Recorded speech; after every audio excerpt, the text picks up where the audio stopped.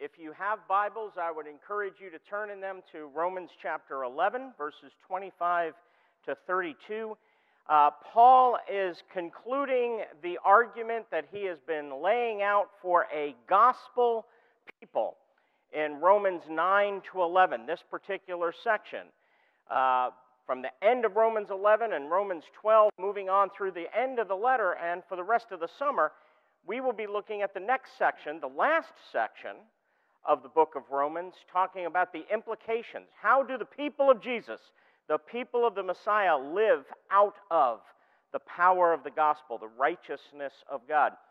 And I know when I started studying this section, I was a little intimidated. I have to be honest. Romans 9 to 11, that is a difficult section. Very rich, very densely theological. How is I going to explain all this stuff about Israel and election and all of this stuff?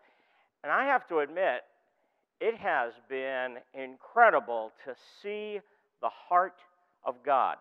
And how appropriate that the choir would sing about holy is the Lord, because that word holy means completely other.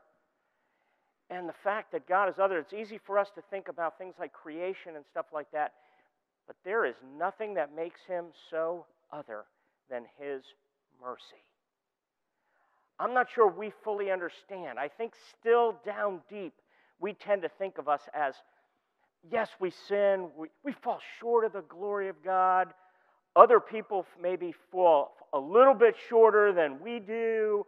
We don't realize how desperate we are, and that our only hope is the mercy of God. And so we are looking at this text this morning, Romans 11, 25 to 32, and looking at it through the lens of our merciful God. Friends, let's hear the word of the Lord. Paul writes, "Lest you be wise in your own sight, I do not want you to be unaware of this mystery, brothers. A partial hardening has come upon Israel until the fullness of the Gentiles has come in. And in this way all Israel will be saved. As it is written, the deliverer will come from Zion. He will banish ungodliness from Jacob. And this will be my covenant with them when I take away their sins. As regards the gospel, they are enemies for your sake. But as regards election, they are beloved for the sake of their forefathers. For the gifts and calling of God are irrevocable. For just as you were at one time disobedient to God, but now have received mercy because of their disobedience, so they too have now been disobedient, in order that by the mercy shown to you, they also may now receive mercy. For God has consigned all to disobedience, that he may have mercy on all." Friends, this is the word of the Lord, given by the triune God of love, because he loves us. Well, I haven't been up here yet, so I have not had the opportunity to say to all you moms, all you grandmoms, great-grandmoms, I'm sure, out there, Happy Mother's Day. And I am sure that my mother is watching on the live stream, and she'll hear from me this afternoon, but I want to wish her a Happy Mother's Day as well. And I want to ask the question, what does mercy have to do with mothers and with Mother's Day? And at least in the case of my mother, everything. You know a story's coming, right? Now, I've told you before, I'm the oldest of three boys. Now, my mom had to be incredibly merciful to live in our house. Because truth be told, and I bet you she'll agree with me on this, she didn't have three boys, she had four boys. Because there was my father in the midst of us with everything. If there was clowning around to be done, if there was wrestling happening, if there was roughhousing going on, yeah, she had four boys. Whether it was taking us to the emergency room, I think there was at least one season of our lives that they knew my mom by name. "Hi, Dana, here she comes again. Which son are you bringing now?" Or whether we were causing havoc, my mom had to be incredibly merciful. So I'm a little embarrassed to share this particular story with you, because guess what? I'm on the guilty end of this story. But I venture to say that this illustrates well my mom's merciful heart. There was one time when all of us boys, all four of us, were roughhousing in the kitchen. Not a big kitchen, and if you picture this, there's the stove and the stovetop and all that, and an awning over top, and my mom is going, settle down, easy now, come on boys, quit roughhousing, okay now, stop it, I mean it, let's go. Of course, what are we doing? We're ignoring her, we're continuing on, we're roughhousing until we get rough enough that we accidentally knock her into the awning of the stove, kind of broke her face. Didn't break any bones, fortunately, but it was a painful incident for her and an unfortunate one for us. Now, what did she do? We were guilty. We lived out this text. We were consigned all to disobedience, all four of us. What did my mother do? She showed us mercy. She forgave us. She led us back into her heart. And so I definitely wish my mom a happy Mother's Day. Now, Paul begins this text in verse 25. Lest you be wise in your own sight. What is he doing? He's addressing the Gentiles again, warning them against pride and arrogance. And he says, I do not want you to be unaware of this mystery, brothers. In other words, he's telling us what this text is about. I want you to be aware of something. I want you to know something. So, friends, you know what Romans 11, 25 to 32 is about. Paul says, I want you to know this mystery. The mystery of God's mercy and its implications in our lives. So let's ask this text, what does God want us to know about this particular mystery? And we find two things. We find, first of all, that this mystery is about one family, and we find that this mystery is about God and His mercy. I don't want you to be unaware of the mystery, Paul says. This mystery is about one family.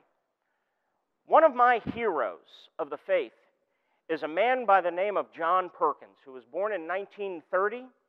He's a minister of the gospel, civil rights activist, and he has lived an absolutely incredible life. He worked in racial reconciliation, and he's worked in community development, and he has been used amazingly by the Lord. Back in the 1990s, he wrote a book, and the book was titled, He's My Brother.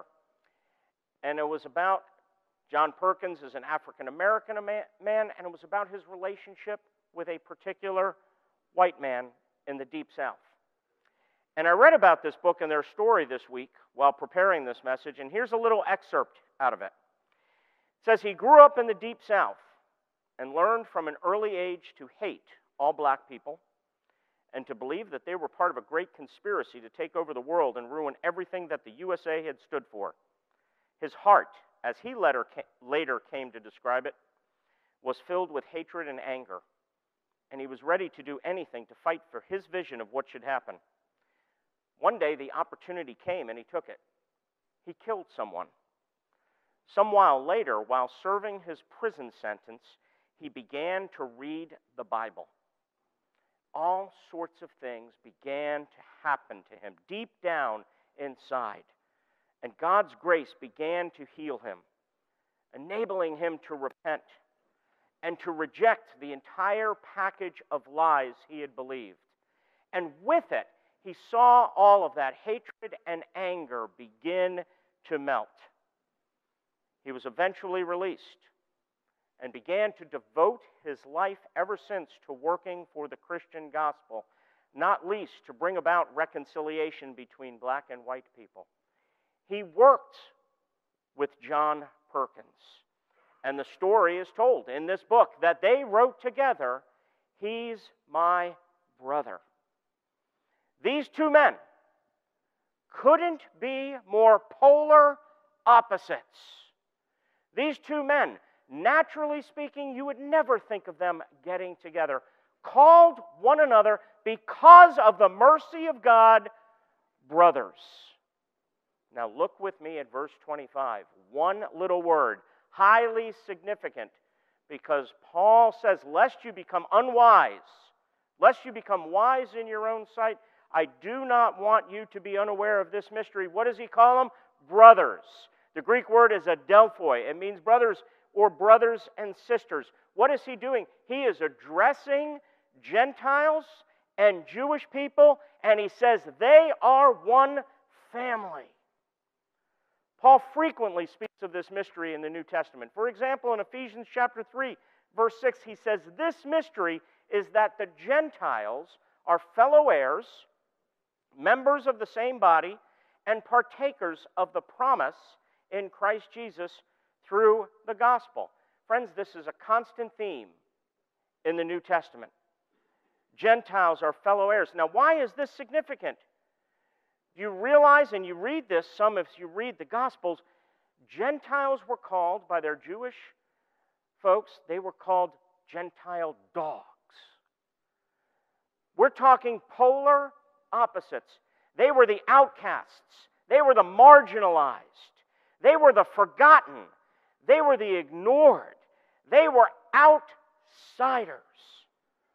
And Paul doesn't just say, well, yeah, because of the gospel, they get to go to heaven. He says, no, they are of the same family. They belong to you and you belong to them. Fellow heirs, members of the same body. This is God's vision. One worldwide family made up of diverse peoples from every tribe, tongue, nation, and language. Unity in diversity and diversity in unity. This is God's beloved, beautiful community that He is forming for Himself. This is the contrast society that is possible within the church and is not possible anywhere else. All of the polarization, all of the division that we see in the world, the church is called to be different. That's what holiness means. I would love to think Amy and I got together and really planned everything so well together. Kind of God's providence, it worked out that way. But the word holy means different, and the church is called to be different. We are not called to mirror the world. We are called to be God's agents in transforming the world. And friends, if it doesn't happen in the church, it's not going to happen. I've said this before, God does not have a plan B. This was always part of the original calling of Israel. Always part of God's vision. Remember, and I refer to this because this is such a key text in interpreting the rest of the Bible. Genesis chapter 12, when God commissioned Abraham and He said, in you, in your family. This is why Jesus is the greater Abraham and Jesus is the true Israel. But in you, all families, all the diverse peoples of the earth shall be blessed. Find their blessing.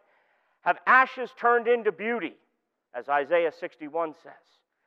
It happens through this family. The family of Abraham, which is today the church, made up of all these diverse peoples, is called to be the solution to the problem of Adam and the problem of sin. One writer put it this way. He says, Abraham and his descendants are somehow to be the means of God putting things to rights, the spearhead of God's rescue operation. Through Abraham and his family, God will bless the whole world. Shimmering like a mirage in the deserts through which Abraham wandered was the vision of a new world, a world blessed by the Creator once more, a world of justice, where God and His people would live in harmony, where human relationships would flourish, where beauty would triumph over ugliness. But then he goes on to write, immediately we see the problem. What happens when the people through whom God wants to mount His rescue operation, the people through whom He intends to set the world to rights, themselves need rescuing, themselves need putting to rights? What happens when Israel becomes part of the problem, not just the bearer of the solution? What happens when all, Jews and Gentiles alike, every human being, this is so much the message of the whole letter to the Romans, we are all in the same boat. Nobody is more righteous, more holy, better than anyone else. We are all sinful and in need of God's mercy. It would have to be by God's mercy. And God's mercy always had in view the formation of a covenant family, a diverse worldwide family which would be in union with Him and would belong to Him. Now, before I move on to the next point, let me just make one quick application or implication of this particular truth. We are so good at compartmentalizing things, and we have to get rid of all compartmentalization. We have to promote more integration in our lives. One of the things we tend to compartmentalize is our vertical relationship with God and our horizontal relationships with one another. The gospel does not do that. At the heart of the gospel is reconciliation as the fruit of God's mercy, which means not only are we to be reconciled with God through Christ, but we are reconciled to one another through Christ. That's why in just a few minutes when we go to the Lord's table, I'll read out of 1 Corinthians 11, and when it talks about discerning the body, Paul does not have in mind only, we do as individualistic Christians, we think, oh, I need to discern the body. I need to make sure I recognize my relationship with Jesus. Me and Jesus. It's all about me and Jesus. Paul has in mind both vertical